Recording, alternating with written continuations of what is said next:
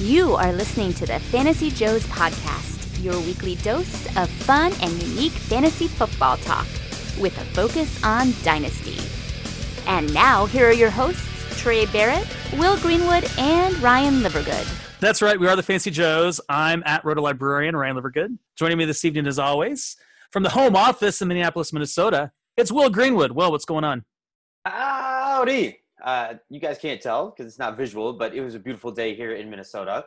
And the wife and I went for a quick little happy hour after work. And then, which 2 beers in the sun means they get people that can see me on the video. I am super red today. I think I got sunburned. Yeah, you got sunburned, my friend. Very red. Put me in such a good mood for tonight's podcast. And from North Carolina, it's Trey Barrett. Trey, how are you? I'm doing well, man. I'm really excited. I've been buried at work, man, and I've had so much going on the holiday weekend, and I was on call and just been waist deep in work stuff, man. So I'm excited to unplug a little from the real world and talk a little fantasy football, talk a little strategy, and so excited to be on tonight. And we've got a great guest to talk strategy, to talk Dynasty football. It's a man that really needs no introduction. Author of Analytics of Dynasty. You can find him on the UTH Premium side. It's Jordan McNamara. Jordan, what's going on? Not much, man. Thanks for having me back. I appreciate it. This is always a safe space for me. So some places aren't so safe. This is a safe place for me. Absolutely, it's a safe place. Absolutely, it's a safe place. Yeah, you're kind of like our, like if we were SNL, like our Steve Martin or Alec Baldwin recently. You are a regular. You can sing and you're funny. There you go. That's better. Justin Timberlake. I like it. I like it. You don't want to hear me sing. So. But we do want to hear you talk about Dynasty and your insights. And first of all, before we get into talking about what's going on, we're really tonight we're going to talk about narratives. These narratives you hear. What narratives can we buy into? What narratives do we want to reject? But Jordan, what's going on right now? What are any thoughts you want to start us off with? No, I mean, this is an interesting. I love this time of year, and so Dynasty, it gets super busy in season. It gets super busy around rookie drafts, and I really enjoy the times where it's downtime because I get to think more strategically. And like one of the best things I think you can do at this time is think big picture and think long term and think about your process and look at different things. Look at your prior trades, think about what you missed and what you didn't and how you missed or how you succeeded and what you're good at. Identify those types of things. This is a great time of year for that type of process. And so I'm really looking at those sorts of things because rookie drafts are dying down, if not pretty much dead at this point. And, just think long term. Like I'm reading the book Astro Ball, for example, and thinking about how I can apply that to some of this. Just thinking big picture, I think is really valuable at this time of year. So that's really what I'm into right now. I love it. And for those listeners, those few listeners that we have out there that haven't purchased Analytics of Dynasty, it is a great resource to think big picture, to think strategically. I'll also plug UTH because after the show last time, I listened to the free UTH show and I was thinking about, like resources to invest into. And I said, Jordan, what do you get when you're, a subscriber on the premium side? And you told me about the podcast and the content, and I've been blown away by it. It is well worth the money. This is my favorite podcast to listen to every week or on the premium side, but I won't go on and on about it. Check it out for yourself. Wait till you get in season, and we do. And Chad and I, have you? I don't know if you've gone back and listened to any of the running back roundup shows from last year, but we do a show every week called Running Back Roundup, and it's like it ends up like a 2.5 hour show at times. But we talk about all 32 backfields every week, and constantly updating every week about each backfield. So we were thinking about guys like Damian Williams, a week or two ahead of when it happened. And that's like my favorite. It's like my favorite 2 hours of every week in season is that when we record that. And so if you're new to it, like that's my favorite recording that we do. And so, yeah, it's in season. It's a lot of fun. And it's great now too. Like we just recorded last night and I don't even think we talked about players really. We just talked about strategy and sort of long-term and, strategic stuff. And, yeah, we're constantly trying to do different things. So it's a lot of fun. And I'm obviously biased, but I think it's well worth the investment over there. Yeah, for sure. And you're all such great thinkers when it comes to Dynasty. You, Chad, Katie, and Tim. We've had Tim on the show. Like Katie, I love hearing her talk about Devi. Like her Devi insights on the premium side, it's awesome. But we won't go on and on about it. Check it out for yourself. Get a subscription. Heaven's sakes, pause this podcast and get a subscription to UTH. Anyway, let's talk about what's going on. Obviously we can talk about rookies that have entered the NFL, like McCole Hardman, right? He's going to blow up in 2019, right, Jordan? Because the situation is so great for McCole Hardman, right? So that's happening this year. Is that your flag plant guy? He's not my flag plant guy. I've got a flag plant guy, and it's not. I'll give you a hint. It's not McCole Hardman. No, I think this people get out of control with rookie drafts, and they don't. And this is probably a flaw in all of us, but I don't think we think probabilistically all that well. And so people will take players to think, oh, he's got a great shot to hit. Well, what's that really mean? And what do players like him do? And so I look a lot at like the base rates of players, and let's look at the round. Like let's identify some players that the NFL has said are comparable type players, and think about sort of what they've done in the past, and sort of use that as guidance. So that's definitely something I've done this year, probably more so than any year. And I think it's really helped me identify target players and avoid sort of a lot of the potential misses. Is Darrell Henderson one of those misses, Jordan? I mean, he's a guy that's rising in rookie drafts. I'm seeing it. He's climbing up and up. He's getting into the first round now. Because we hear all this talk about Todd Gurley. It's funny because, another blurb came out this week. Something we already knew, right? That there's something going on with Todd Gurley. But we really just don't know how he's going to, manage himself. There are a lot of running backs, a lot of NFL players that manage pain during the season. So is he one of those guys? What do you think of Darrell Henderson? Because he's kind of an intriguing guy to me, like to talk about, because the opportunity could be there in a great offense with the Los Angeles Rams, but I don't know. What do you think? Yeah, I mean, his cost is just continues to go up, and it just keeps going up and up and up. And I saw him, I was on Dynasty game night earlier this week, it was late last week, and one of the questions was about ADP, and so John Bosch sent out a picture of the ADP from the FFPC this week, and I was blown away that Darrell Henderson was like the 8th overall rookie pick. I mean, that's just – I mean, I like day 2 running backs, so that's a good thing. But he's probably not going to be the starter, and I have a hard time seeing Gurley just – people are acting like Gurley's dead. And you talk about narratives, people are just it's funny because these reports come out, and we knew something was up with Gurley. Like it wasn't, we saw him sitting on the sideline during the Super Bowl, right? Something was wrong with him. And to some level, we don't know exactly what it was. They bring back Brown, they bring in Henderson. And so now there's a new report. Oh, he's got knee problems. Like we already knew that. Like that should have already been baked into our cost. And people are now, it's become just an avalanche of stories about the same thing, that it's just becoming, when are we burying him in the ground? Is it seems like it's going to be like next week at the pace we're going with these stories. So I don't know. I like Henderson in terms of a profile, but the cost in the mid first seems excessive to me.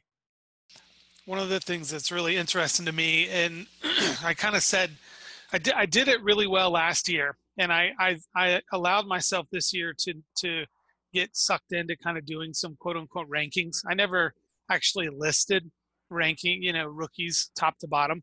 But last year, I did not even start thinking about where I ranked rookies. I read some publications, but it wasn't until the actual NFL draft happened that I, kind of started putting that list together. And I think that it helped me last year be for the most part, pretty successful in my rookie drafts. This year, I feel like that I went into the actual NFL draft kind of already having an idea of a list, but knowing that I wanted to stay flexible. And now as I look back on having completed some rookie drafts and a few still upcoming, I'm beginning to realize that it's probably there's guys that should shoot up your board a little bit on draft day or after the draft weekend. And then there's some guys that should fall down. So I think it's wise. A guy like Mecole Hardman is a great example, right? Like if all you were taking into consideration was draft capital and draft position, I think you may, even for people that prefer to take wide receivers, if you're going to take a shot on a day 2 wide receiver, you may, take a shot on Mecole Hardman. But he's a guy. I know I've heard a couple people talk about that they had him in their top 10 wide receivers going into the NFL draft, which is kind of crazy sounding to me because even though Georgia's pretty run happy, he just hardly did anything there. But I'm beginning to realize that I think obviously draft capital, we're a big draft capital matters group. I mean, I completely buy into that. But I do think that it's important to, take the whole picture into consideration and not just, not just be completely married to draft capital, but also to where you thought of these guys going in and kind of, find the sweet spot in the whole picture.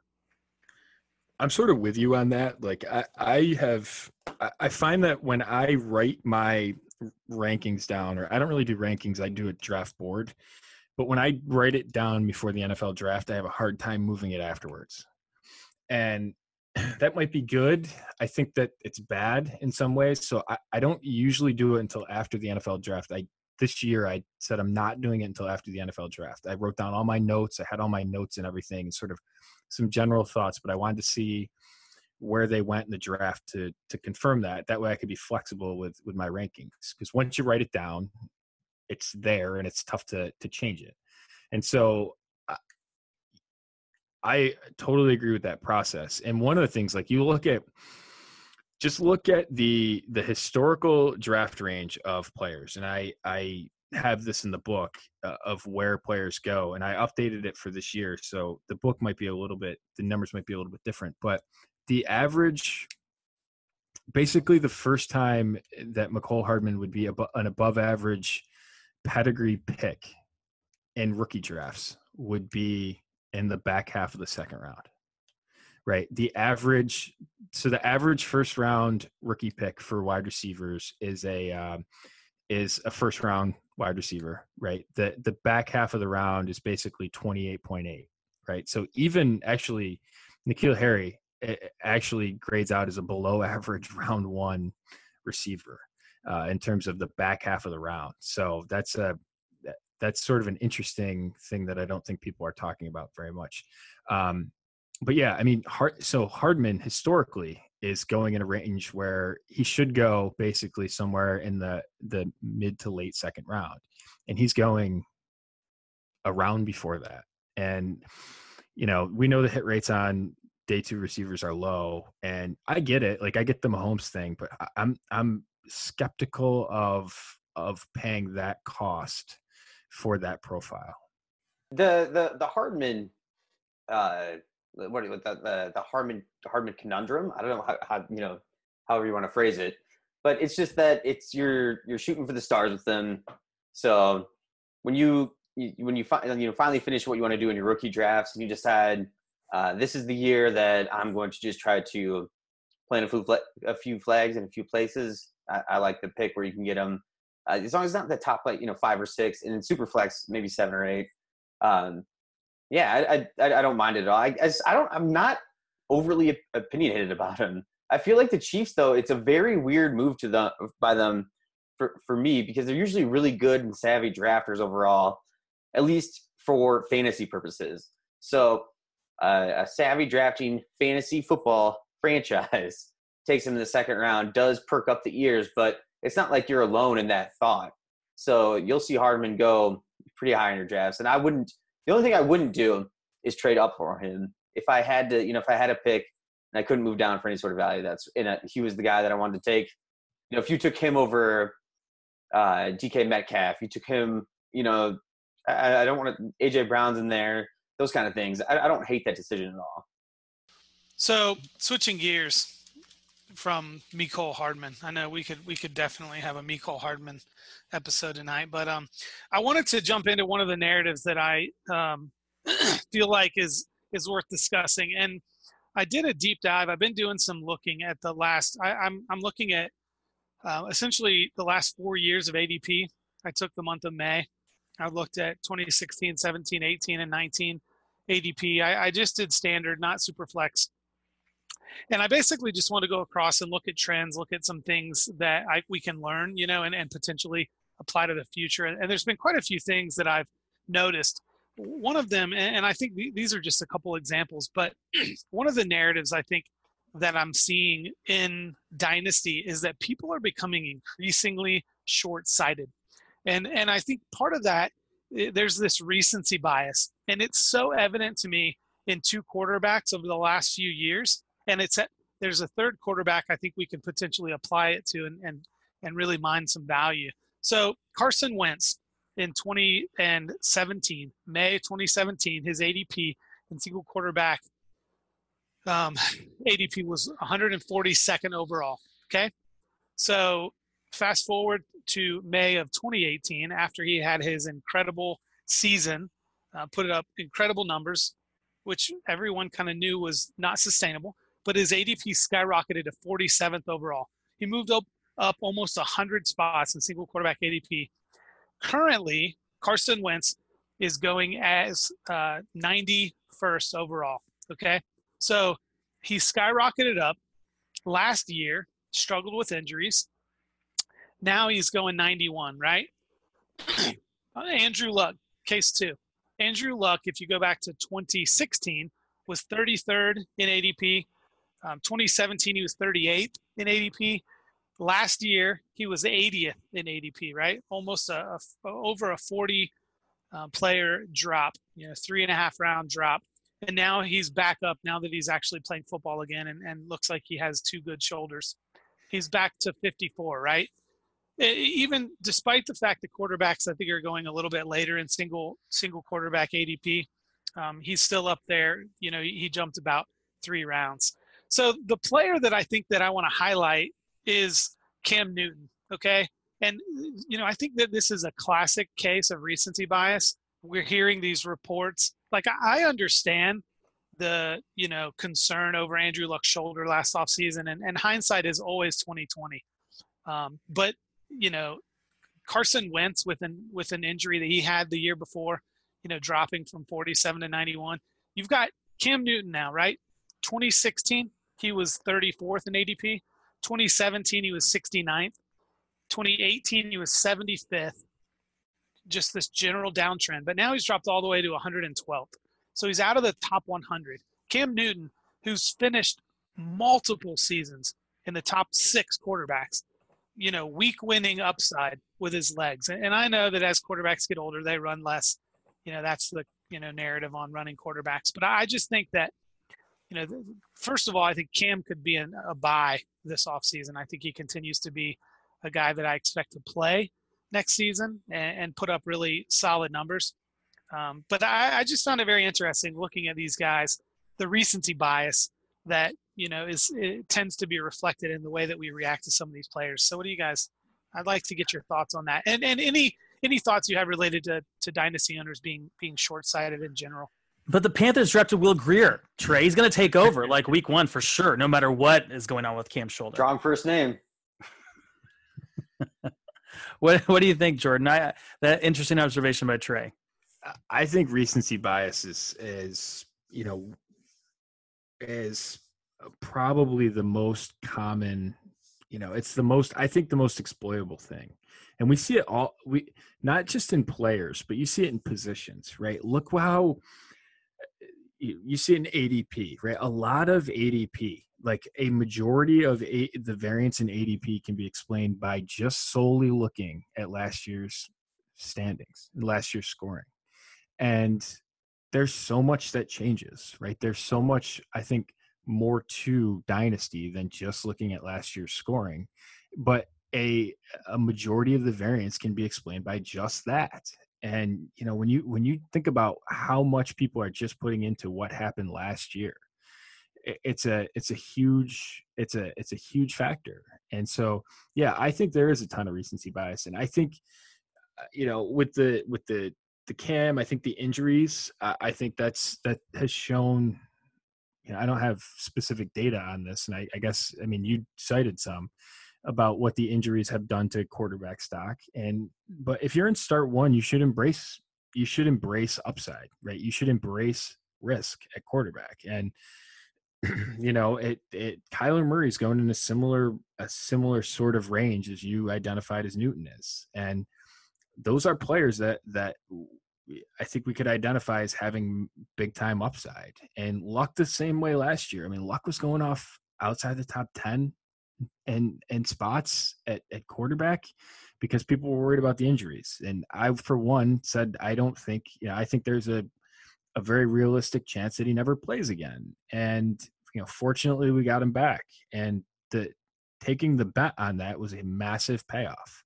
And, I think anytime a player drops significantly because of injury, I think you really have to think about it and look at what the team does in reaction to it. Their owner came out and said he might miss this year. And what do they, what's the next piece of information that we get? That they take Will Grier outside the top 90 of the draft, right? That's basically the next information that we get. I forget his specific draft capital, but I think he slid, was it late on day 2? Was it where he went, or early day 3? That doesn't speak to me as being that they're really all that concerned about him. So I that all being said, is his shelf life shorter than some of the other guys? Probably, right? Does he play as long as Aaron Rodgers is capable of playing? Probably not, because he's a different type of quarterback. But I especially at quarterback, I'm willing to embrace risk if it gives me a lot of upside in a one quarterback league.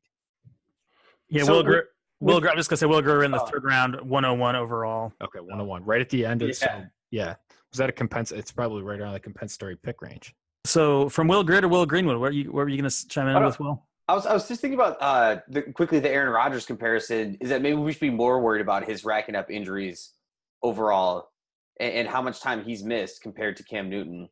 And I know they're different ages and different styles, and I'm a huge Aaron Rodgers owner and really like having him, but there is a lot of risk that comes along with that because he is kind of a little bit more of a running quarterback. I would also be very curious of a guy like Jared Goff and these kind of ADP rankings from his, rookie year, the next one, things like that. But I don't know. It was a great place at Dynasty Value with Andrew Luck, and that was one of the weirdest situations I've experienced in my Dynasty career. Is just, what do you do with a guy that you get such mixed information about, and then it's throwing like a Nerf ball around, and people make jokes about it. And you're like, well, actually, that might actually matter, and then it doesn't, and he looks good, not quite great, but I feel like he's going to return to greatness again. I see a lot of upside in Newton, and I think embracing that risk is, in the book I talked about, the type of decisions that you have to make to win championships. And one of the things you have to think to win a championship, you're coming in a normal league 1 out of 12. So that's a top 8% outcome. You have to make top 8% type decisions and think about that type of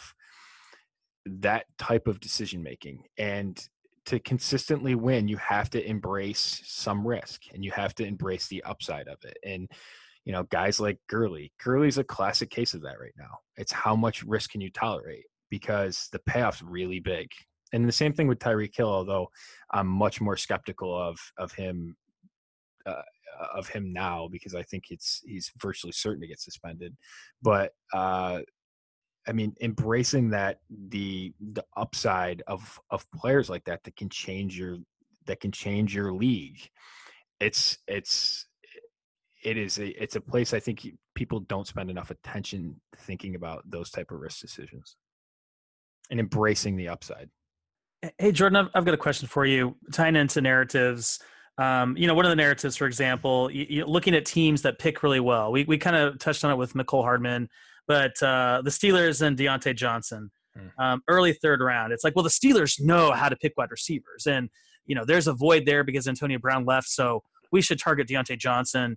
Late second, early third of our rookie drafts.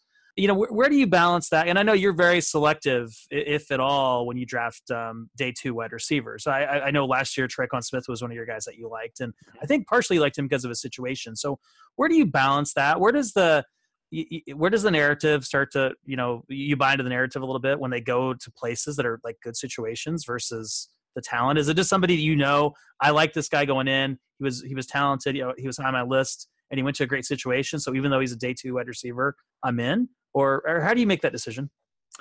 Yeah, I think for me, it's a lot about the player, right? So if I like, right. So I'll give you a great example. James Washington last year. I love James Washington. I thought he was one of the, I do, I'm the Dynasty analytics guy, but I watch a lot of tape, and from every perspective, I love James Washington, and he was one of the elite metric prospects that fell into day 2.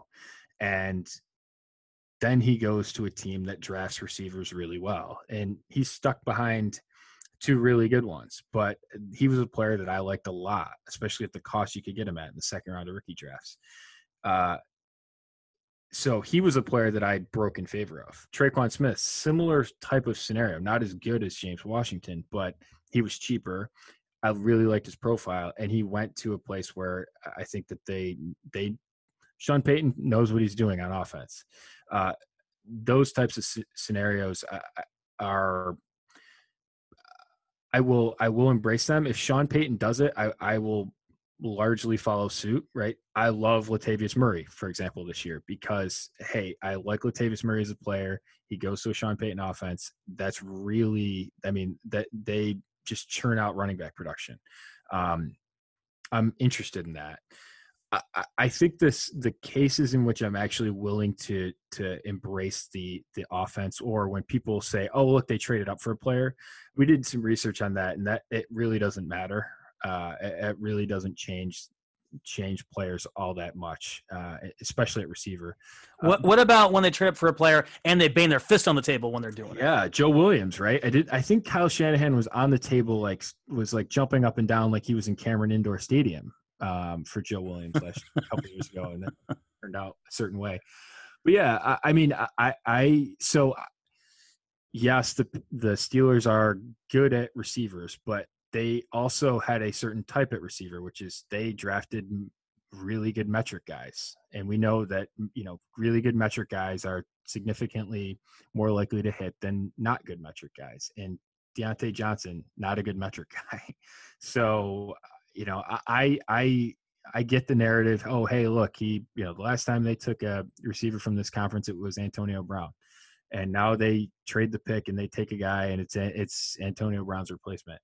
I get all that, but I don't really, I don't have any Deontay Johnson, and I don't really expect to get it.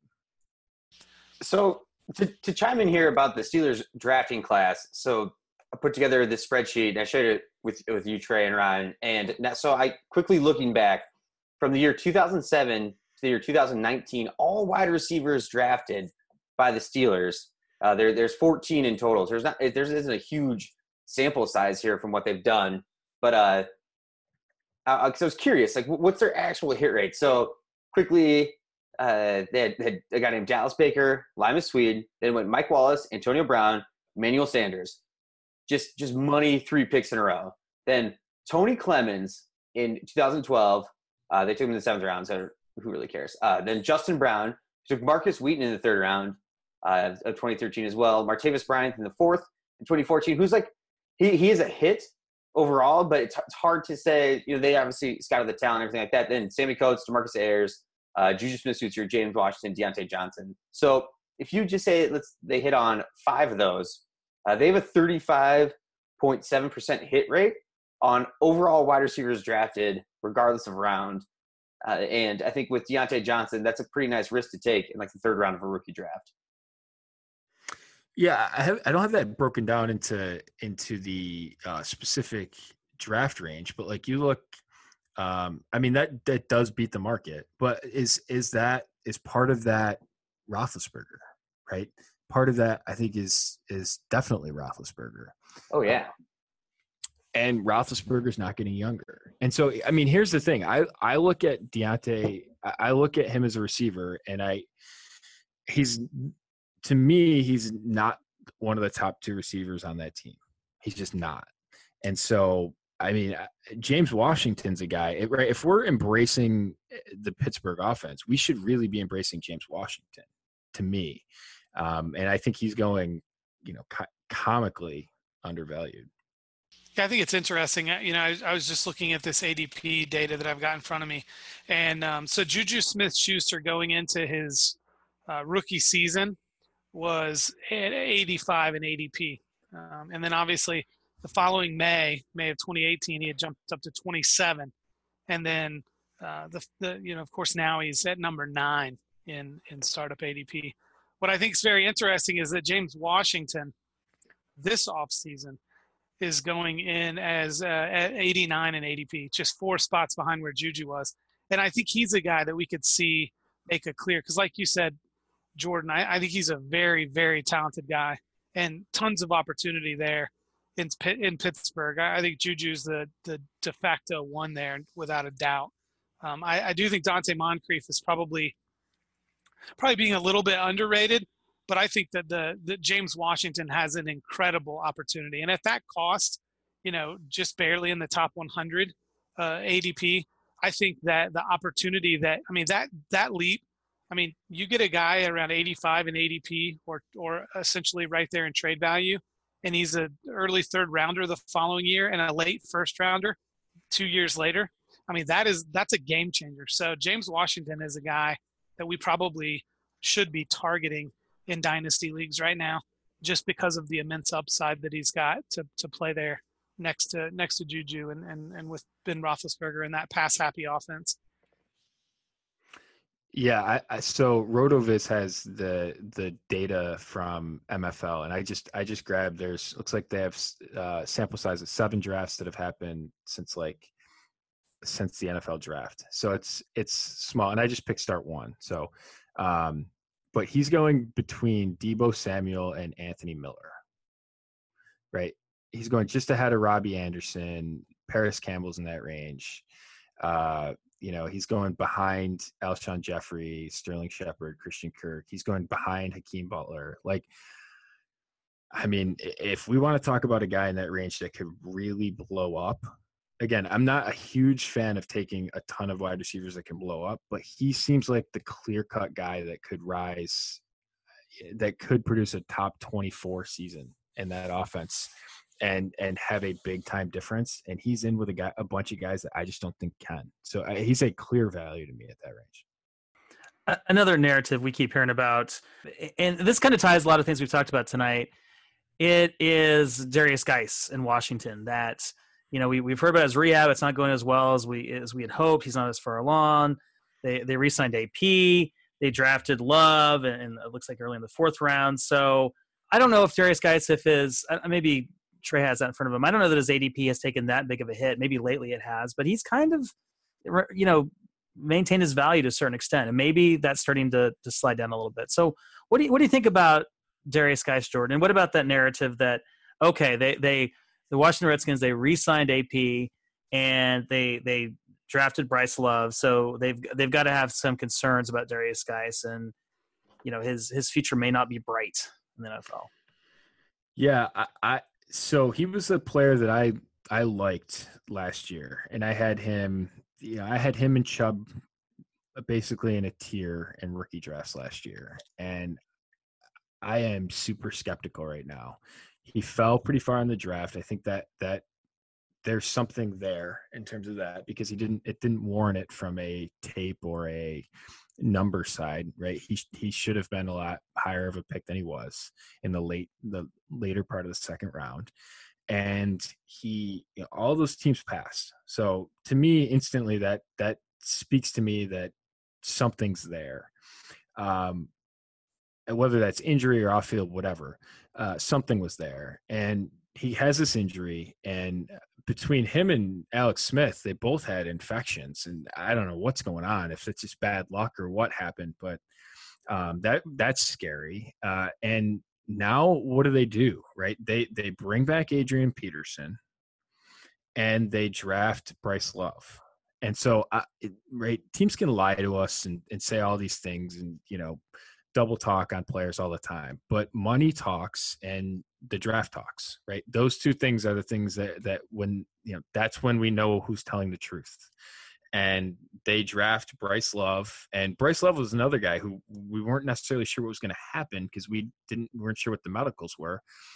I thought he was going to be a day 3 pick. I said before the draft, if he's a 4th rounder, we can feel good about the medicals. If he's a 7th rounder, like Rodney Anderson ends up being a late day 3 guy, same type of player, same type of scenario. Those two range of outcomes speak a lot to what's going on with the player.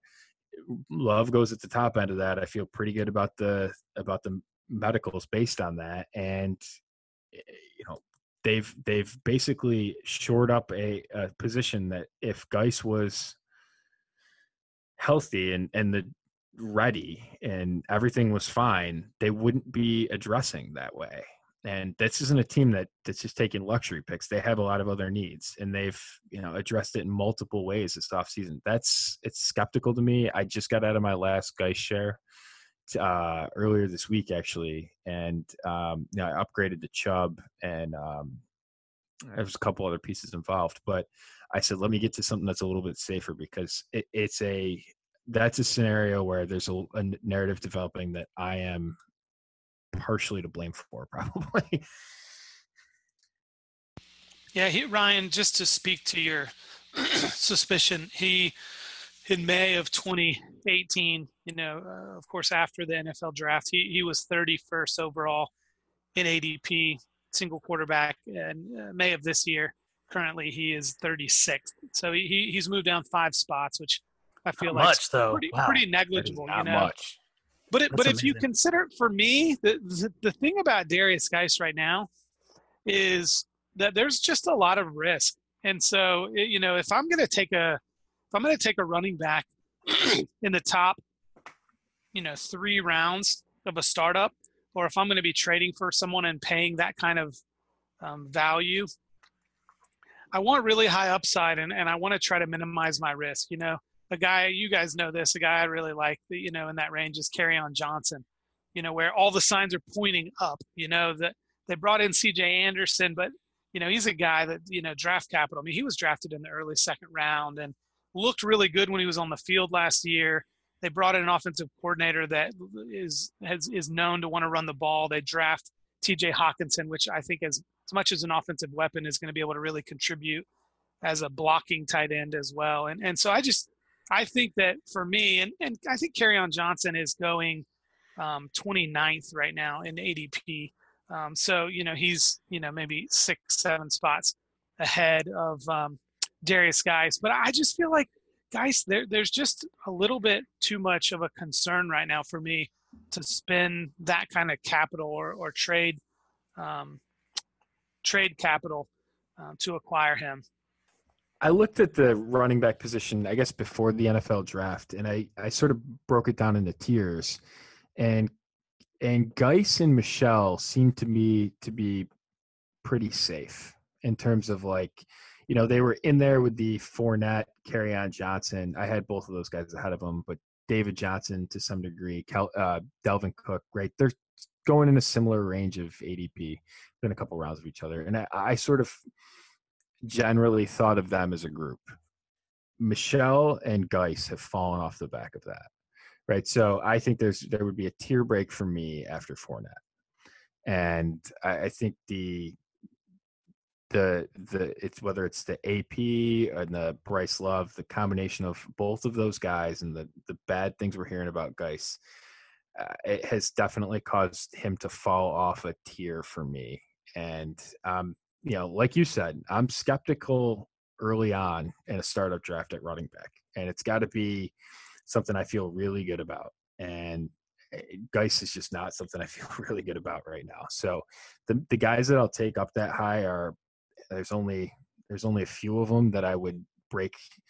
I would go running back over receiver for, and Geis certainly is not in that camp right now. I think if you want to minimize your risk early in a startup draft, which is something that I highly recommend, get out of that type of risk scenario in the late 3rd, early 4th round. Well, just we talked about Geis for a little while. And it's one of the things that I was looking at too is contracts and how players are signed. I think Adrian Peterson I think he was signed more of just a safety fallback plan. So I do think it spreads a little bit of risk on guys, but it does provide a buying opportunity. But potentially not in startup drafts. When you're talking your rookie drafts and people are looking to move up and to grab your picks, to me, Geis is a target. Looking at Bryce Love, so he went in the 102nd or 112th overall pick in this year's draft, and they didn't have a ton overall, but they kind of saw some things, and then later on they grabbed some offensive linemen. They also aren't. It's just interesting. Their last 4th round running back pick was Samaje Perine, so it's hard to tell what they're looking and trying to exactly value with what they're taking. And I see him more of as a Chris Thompson replacement than what they want with Darius Geis. So if he takes over what Adrian Peterson did last year, and then Bryce Love moves into the Chris Thompson role, I think that it could potentially be another spin on what they're seeing as a vision. But again, it's a narrative street opinion. And in the 3rd or 4th round, even 5th round of startup drafts, Darius Geis is one of those guys where I agree, Jordan. The risk is not you're not winning on those kind of picks. Yeah, you got to be super skeptical at that point. And I mean, it's funny because Josh Jacobs is going almost 2 full rounds behind Geis. Well, a round and a half behind Geis in terms of ADP. And it's like, I'd rather take Jacobs. Like, I really would. And that doesn't even seem like a debate to me at this point. And so I mean, I guess that's how I feel about Geis. I'm super skeptical. Yeah, I think that's wise. The other thing is, is that Washington offense going to be able to produce, even if because I do think that Adrian Peterson is going to continue to get some usage, and I think Chris Thompson certainly will continue to have a role in the passing game. So I think it's going to be really tough, even if he does come back from the injury.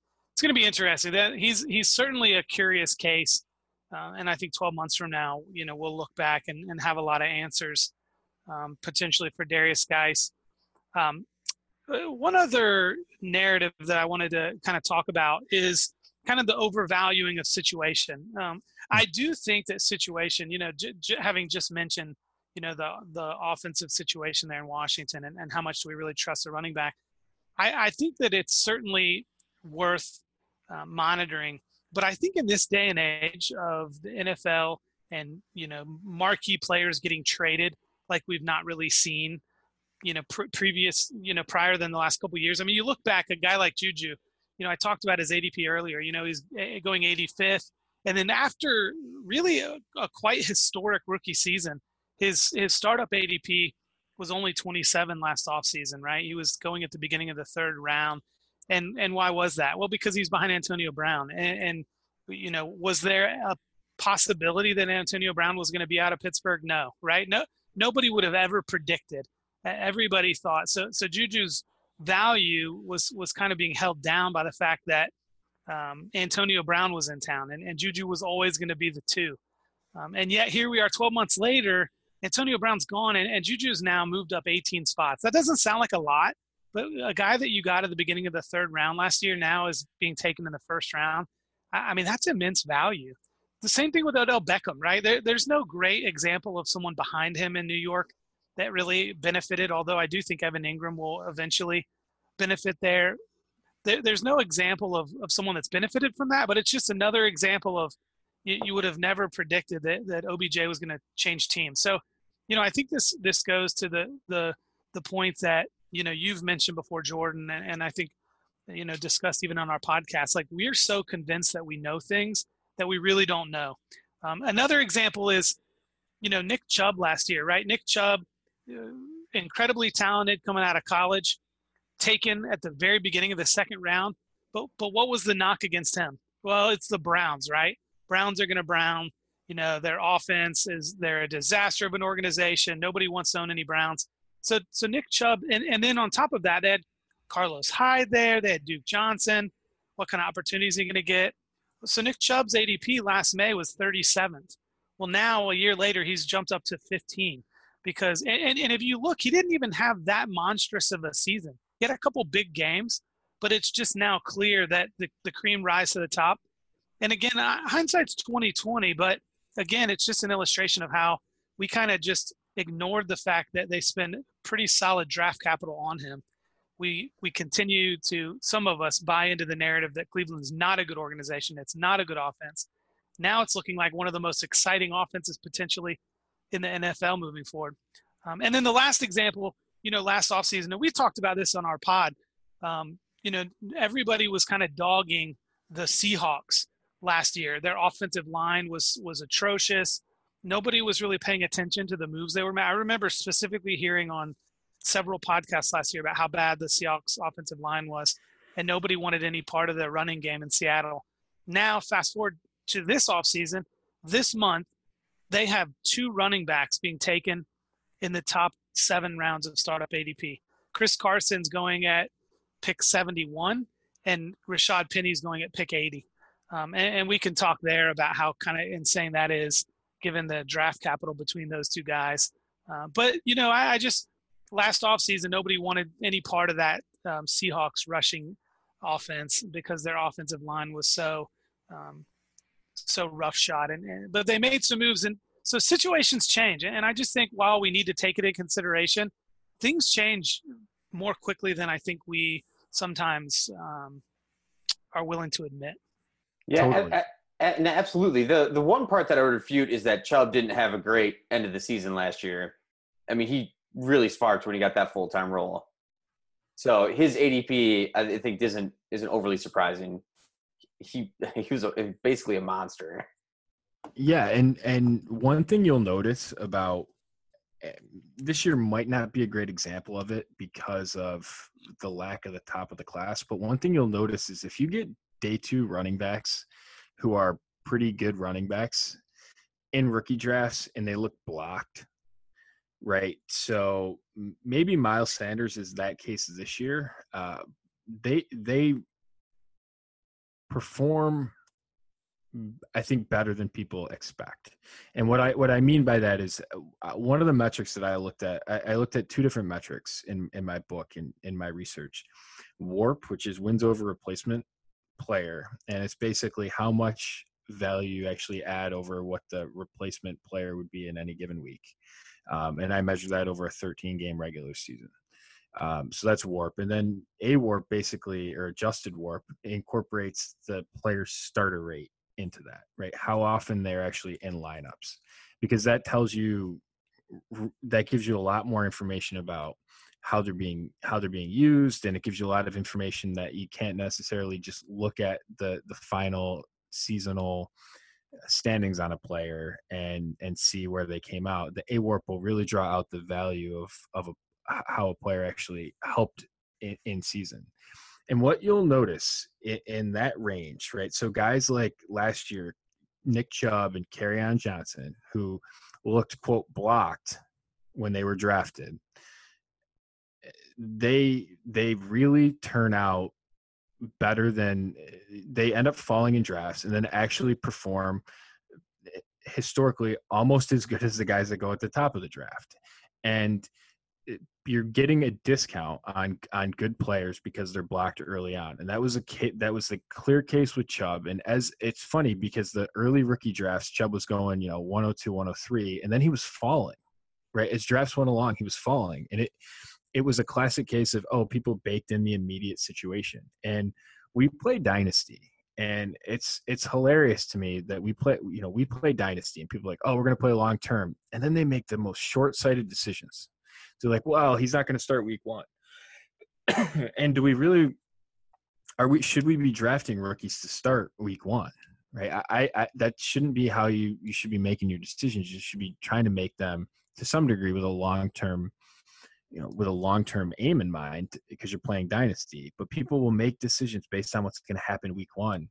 And then when it really matters in week 12, 13, 14, 15, and 16, right, the situations change massively, and we don't have a good grip on that. And And when you make decisions based on what's going to happen at the beginning of the season, I think you're really missing out on the long-term aspects of players. And really, and when I say long-term, that doesn't even mean 5 years down the line. That means 6 months from now, right? What the opportunities in that all entails.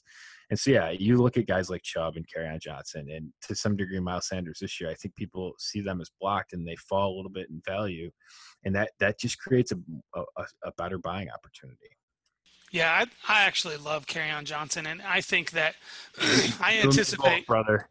Yeah, I mean, I think people just are so. I remember watching him, and I actually not to try to pat myself on the back, because I think Geis's limitation so far has been injury related. But last offseason, I said very early on in rookie draft season that I felt like Kerryon Johnson was going to be the best SEC West running back last year. Essentially saying I feel like that anybody that watched him, and I think because I was a big fan of his, I watched him so closely. I mean, he looked electric last year in an absolutely debacle of an offense in Detroit. When he touched the ball, he looked incredible. They involved him in the passing game, and the only bright spot for me in his injury and the fact that his season got cut short last year is that it's opened up an immense buying window this offseason, and I've traded for him. I've taken him in a couple startups, and I think that he's a guy that this time next year is going to be right where Joe Mixon's sitting now. At the end of the first, beginning of the second round. I mean, he's and I know that you guys have talked about this on Under the Helmet. A 21-year-old running back as a rookie, historically is a really good bet. And not only that, but Kerryon Johnson had the draft capital. And I know that you said it didn't matter, but the Lions did give up additional draft capital to move up to take him. They selected him when Darius Geis was still on the board. And not only that, but now they've brought in an offensive coordinator that has come out and said, we want to run the football. So I think Kerryon Johnson can just have a monstrous season this year. And I think that his ADP, I mean, right now he's at 29. And I think that just like last year when Nick Chubb was sitting there in the low to mid 30s, I think, hindsight is that was a screaming value. And I think that's where Kerryon sits right now. If you look at the running backs, like let's say outside the top 10, I think Kerryon Johnson's got the best chance of being a top 5 startup pick this time next year. Right? That's how highly I think of him. And I watched him and unfortunately it wasn't enough, but I watched all the Lions games last year because I covered them for Football Guys. And every time he touched the ball, it was like you were just waiting for what was going to happen. And he's a metric stud, 21-year-old running back, and just he is a freak down the field. And I don't know, and I think it's to some degree he's getting beaten down because of playing in Detroit. But I always thought that the trade of Golden Tate actually spoke more about what they wanted to do with Kerryon Johnson than it did about anything else. That they wanted to get away from that, spread it out offense and incorporate more of those touches into being Kerryon Johnson. And it was for a brief period of time, then he got hurt. But I think he's got massive upside and he can do everything. And that's you look at running back targets and early in a startup draft, and he's in bright lights for me in terms of, being 29, 30 overall. I mean, I've pounded the table pretty hard for him in a couple of drafts this year. And I think he's got sky high upside this season. And his last game last season was in November. So it's one of the reasons I think for the depressed value is you want to talk about recency bias. Well, it's really easy to forget about somebody who wasn't there. And Trey, I think you're so right on his upside overall. I do think him versus Darius Geis, it's a little bit unfair to discount Geis because he got hurt and had complications with the surgery. I don't know if that's quite victory lap material quite yet. But I am on board with that Geis has immense upside. They're very similar ages too between him, Kerryon and Geis overall. So but yeah, he'd be a buy. But I think everybody's trying to buy Kerryon Johnson. Have you guys been in a league where people are selling him for cheap? Well, I've bought a couple shares of him for like the 103. There was a league that I shared this with you guys, and I actually tweeted it out a while back. I just started back in January, February, and it was just ridiculous where 2019 picks were falling to, and so I just started collecting them. And there were two trades I made. I ended up sending the 103 for Kerryon Johnson straight up, and I ended up sending the 106 and 108 for Stephon Diggs, like maybe 2 or 3 weeks before the NFL draft actually happened. And if you go back and look, I mean, I moved up a total of like 7 rounds in startup picks.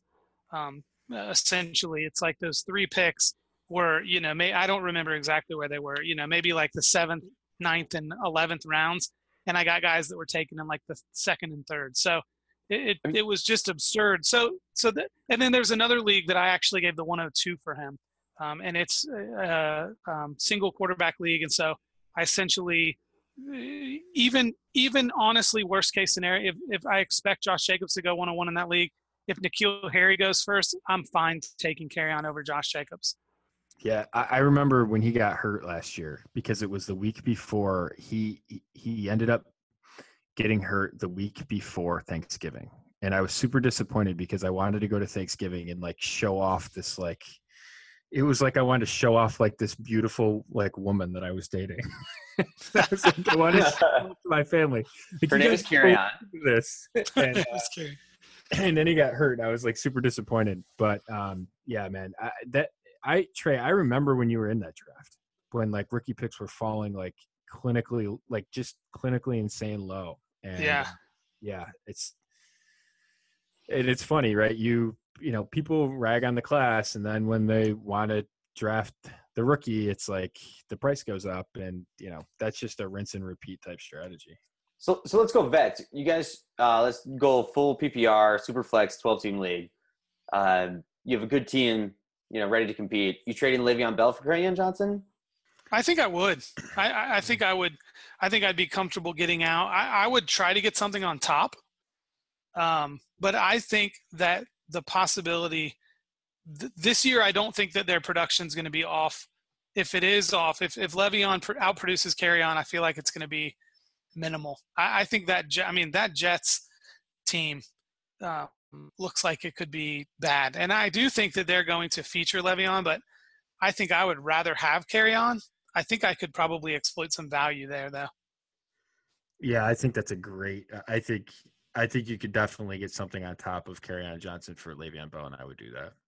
Okay, next would be Melvin Gordon. If we're keeping same position, so, hey, this person has maybe a couple aging receivers, and they have Kerryon Johnson. You have Melvin Gordon. But, I feel like in general, if you had Melvin Gordon last year, you're probably competing. But so now you're like, okay, I want to send you Melvin Gordon. I'm asking for Kerryon or Kerryon plus what? I think you can get significantly more than Kerryon for, Kerryon. I think you can get more on top of Kerryon for Melvin Gordon than you could for Le'Veon Bell. Oh yeah. Just a different example. I would hope that you have Corey Davis actually. Yeah. And I would try and get like Kerryon Johnson and Corey Davis for Melvin Gordon. That's exactly. And then that's the player that came to my mind. Yeah, and the moment it was accepted, I would just like jump for joy because I feel like that's a trade where both teams probably feel like they really win. Because I think Melvin Gordon's a guy that has been really challenging for me this offseason as I've gone through startups because I've seen him fall a couple times into like the mid-second. And I feel like he's a value there, but I also feel like 12 months from now, I'm going to hate myself for taking Melvin Gordon in the second round. So I've passed. But, it's just he is an absolutely elite producer. I mean, I think he was second or third on the team in targets last year. I mean, they used him last year in such a crazy way in the passing game. And so I think that it would not shock me one iota if Melvin Gordon was the running back 1 this year in PPR. I mean, if he the touchdowns break right, I'm not predicting that. But I think he's top 5 barring injury. Yeah, I think he just has to survive the season. Yeah, Dynasty, he's a guy that I'd be getting out on while his value's still up there. And to pivot a little bit, the one narrative I wanted to discuss tonight, and what I looked up, let's say like quite a bit, or at least a little bit, was when we talk about teams can't lie in free agency with what they want to do.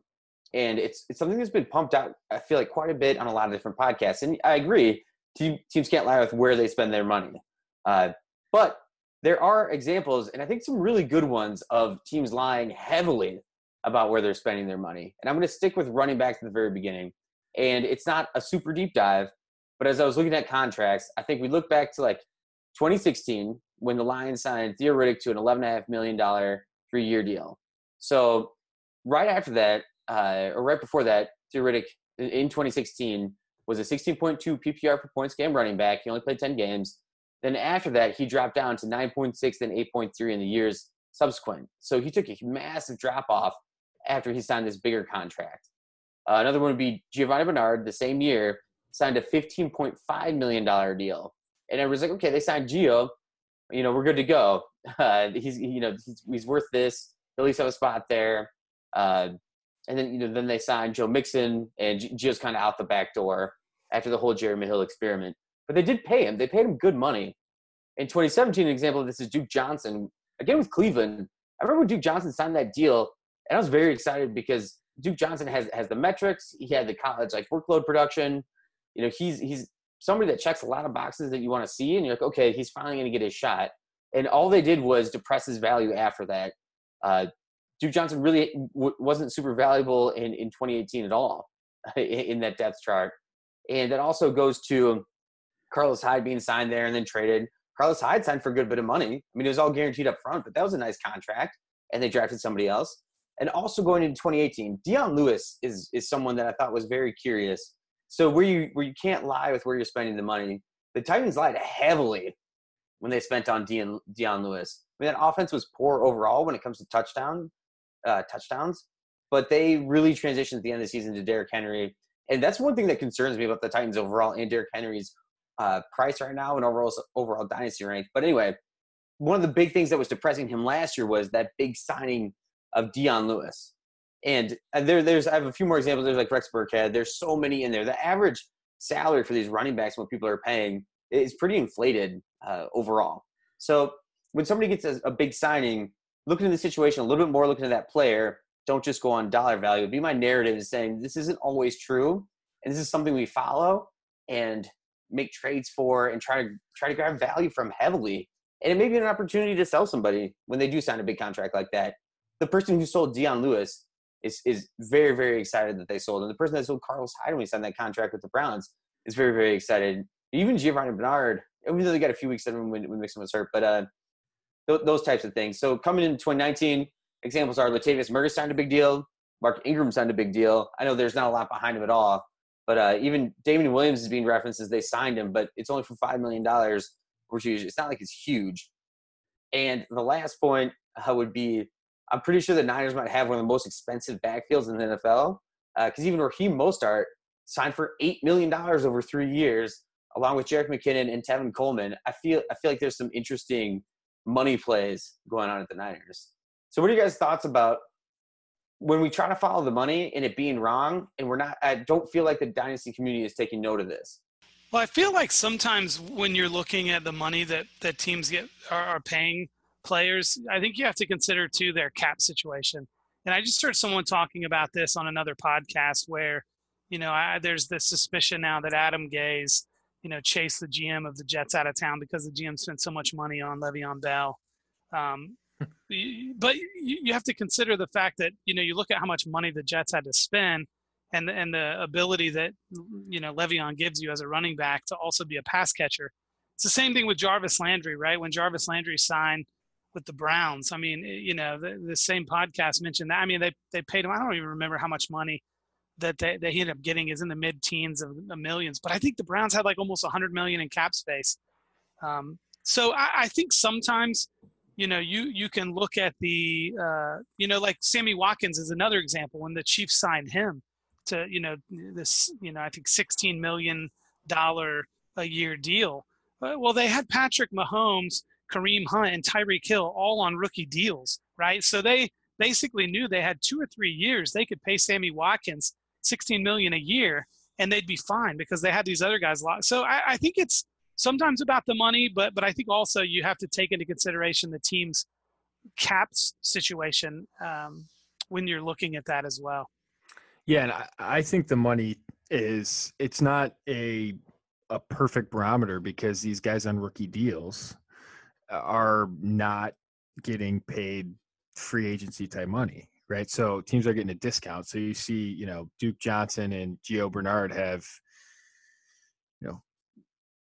salary numbers in the range of the top 12, but you're just not, McCaffrey's making less than him, and you're getting guys beneath him, beneath these guys that just aren't getting paid because they're on rookie deals. So, I mean, a lot of the guys that you named are sub-size running backs, and the average top 24 running back is 215 pounds. And so when you're taking outliers, even when they're high paid outliers, that's a dangerous bet to make. And, people were, McKinnon's not a great example of this because he got hurt, but, look what they did. And situation's fluid. I mean, last year, Antonio Brown, Odell Beckham Jr., and Tyreek Hill, 3 top 10 dynasty wide receivers.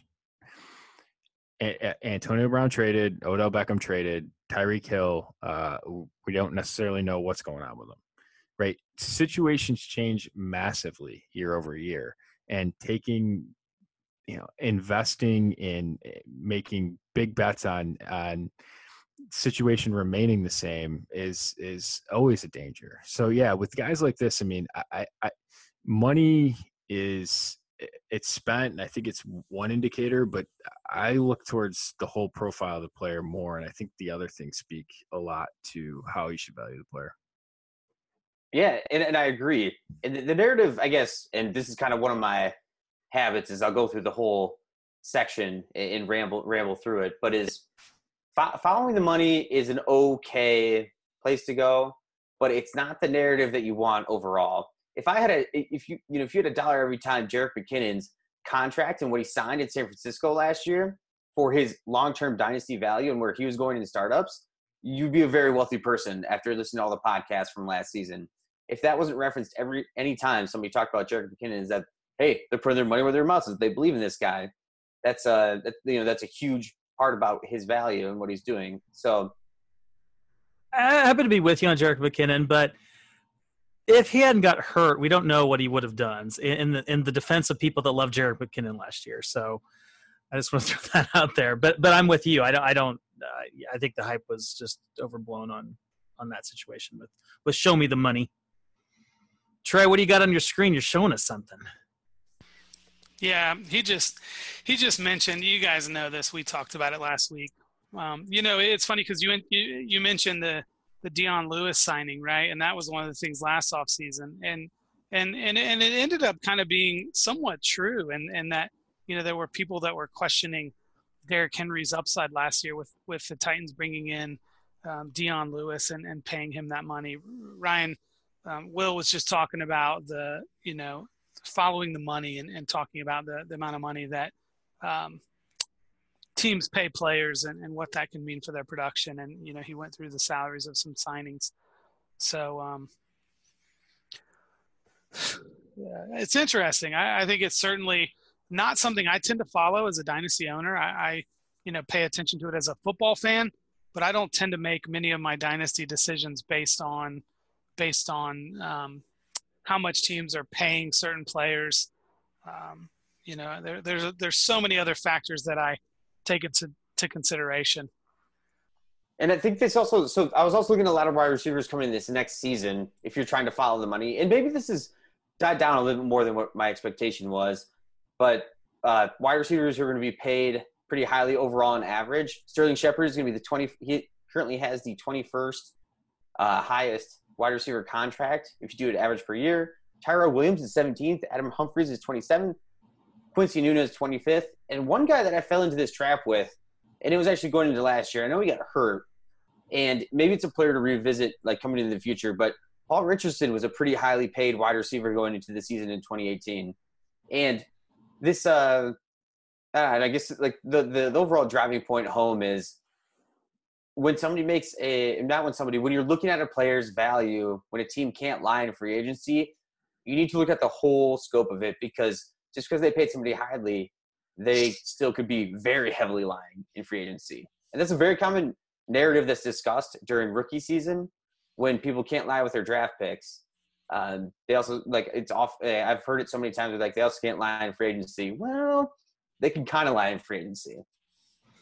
And look at that situation. That's a good example of last year, that Paul Richardson signing, because he was signed after Allen Robinson got the big money in Chicago and then Sammy Watkins got the big deal in Kansas City. So Washington needed a wide receiver, and they looked at the market, what was out there. They probably had to pay Paul Richardson that kind of money to get him. So it's not quite that simple. I fell into that trap too, Will. I not that I went crazy after Paul Richardson, but I thought, he's kind of interesting, intriguing player because they paid him, and I think he was second round draft pedigree. I could be wrong on that. So Tywan Jones makes more money than Alvin Kamara.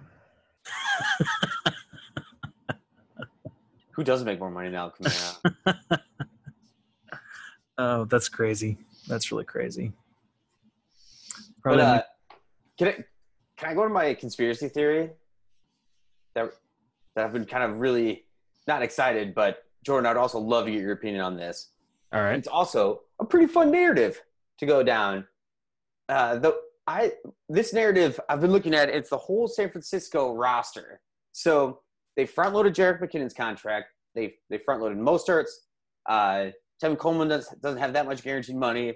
They're starting to draft kind of this. This draft was a little bit weird for this conspiracy theory, but this is the Jimmy G conspiracy theory. So he signs a massive quarterback contract, and his first season, he goes out and he tears his ACL, and the Niners are horrible. And so when we go into this year, he's locked in for 2019. His dead cap hit is so high.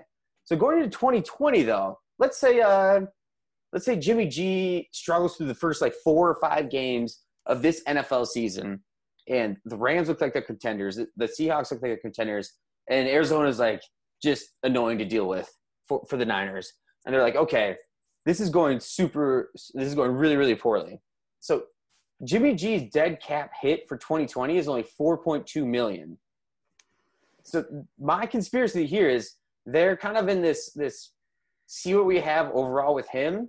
And if he struggles early or has some sort of injury, is that I'm guessing they're done with Jimmy Garoppolo moving into 2021 or beyond, because his guaranteed money is so heavily paid up front. In 2021, he would be a cut at $2.8 million dead cap. In 2022, which would be the last year of his deal, he has a $27 million cap hit, but only $1.4 million dead cap money. The Jimmy G experiment, if it fails, they could be looking for a new option sooner than what we think. And that's kind of my whole Niners conspiracy, is that they front-load all these contracts to fill out their cap room. And it's kind of like low risk, high reward here, because Jimmy G is on the books for 2020, he'll be 26.6 mil, 2021, just under 27, and then 2022, 27. It gets very expensive very quickly, but their cut for him is so low, even if he succeeds, they'll just restructure, or he'll, if he fails, he'll be gone. So my, this is crystal ball kind of fun prediction is, if things break slightly better, that the Niners will have a new quarterback. Let's go 2020. Yeah, his name's Nick Mullins. Yeah, I would love it. But all I want to say is, Jimmy G, for the dynasty value of Jimmy Garoppolo should be taken into context with his contract and what it is. He's not actually signed that long-term for dead money.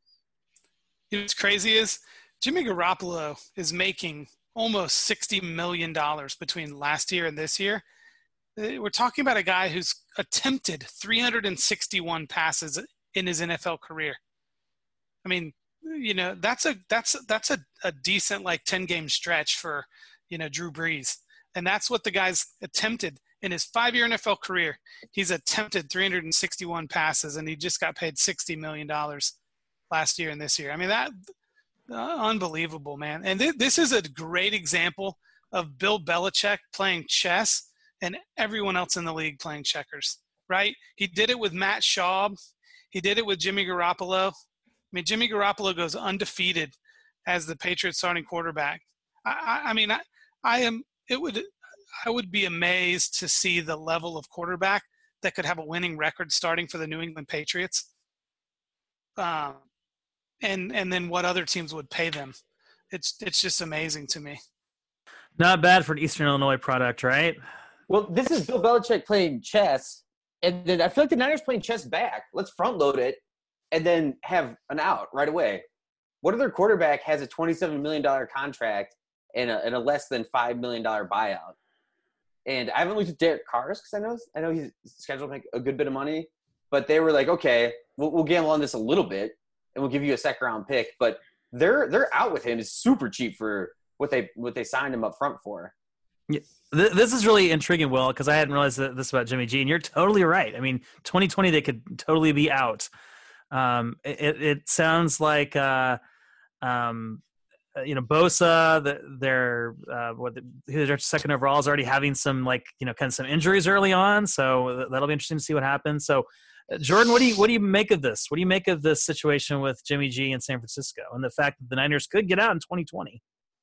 I mean, he's got to get some time to. Right, he got hurt, and so he had a really good end of the season. What was it? It would have been the end of 2017 season. He gets hurt early on in 2018. I mean, I wouldn't get over our skis on the fact that his career is over.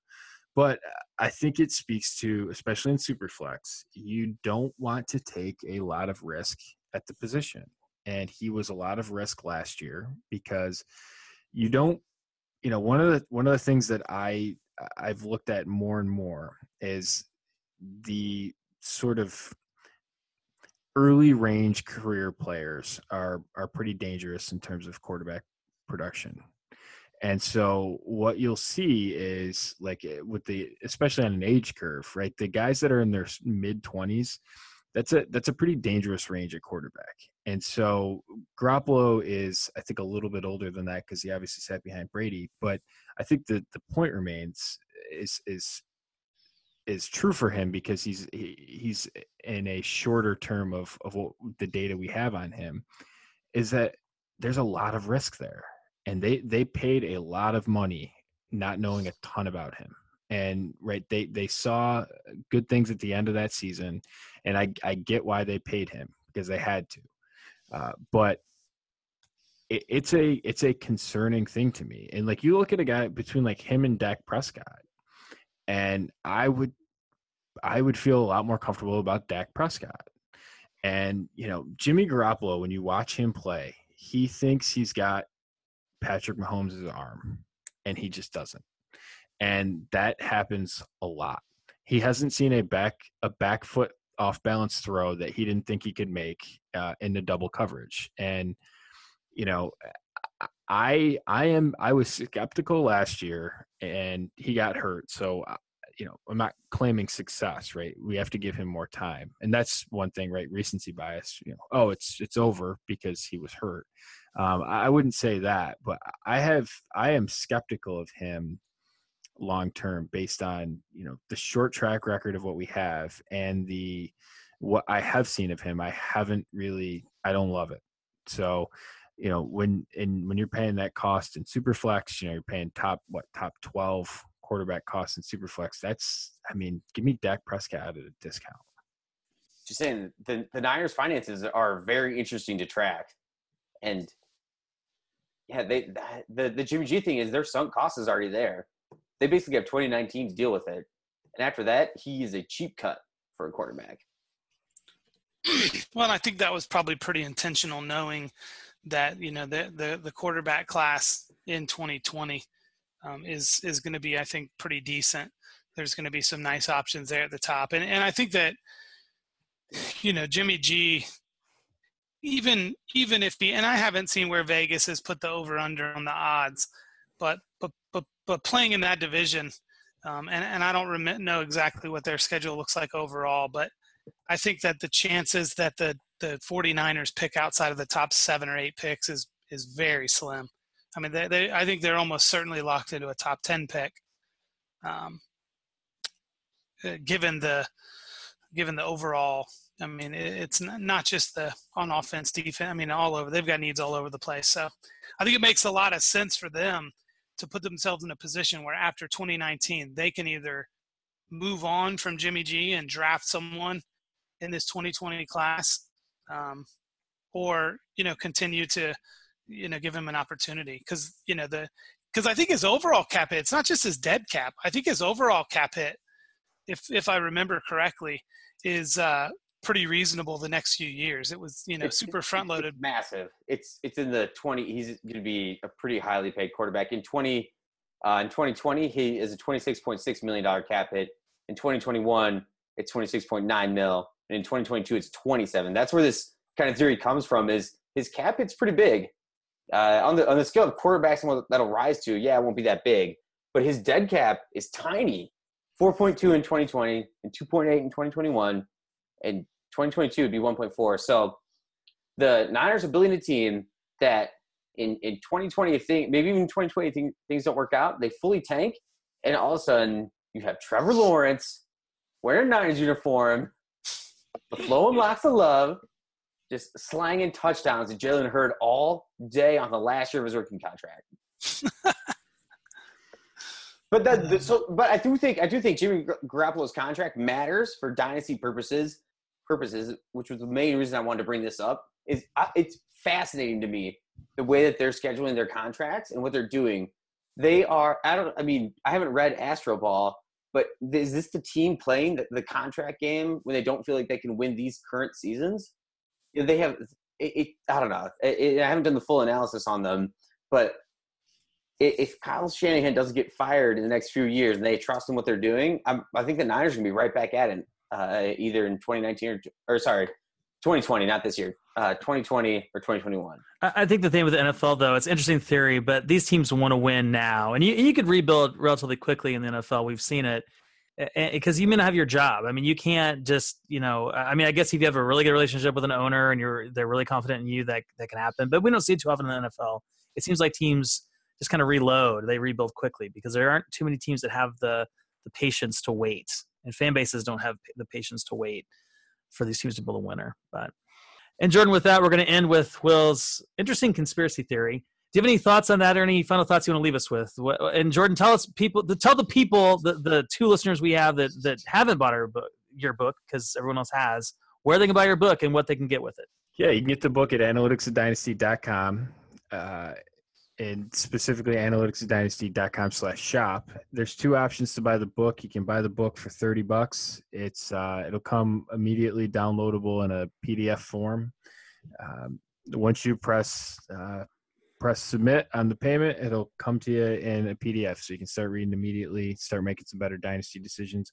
The other thing you can do is you can buy the book and a strategy session with me. We get together, talk team building, talk strategy, go over draft strategy, team building strategy, the whole 9.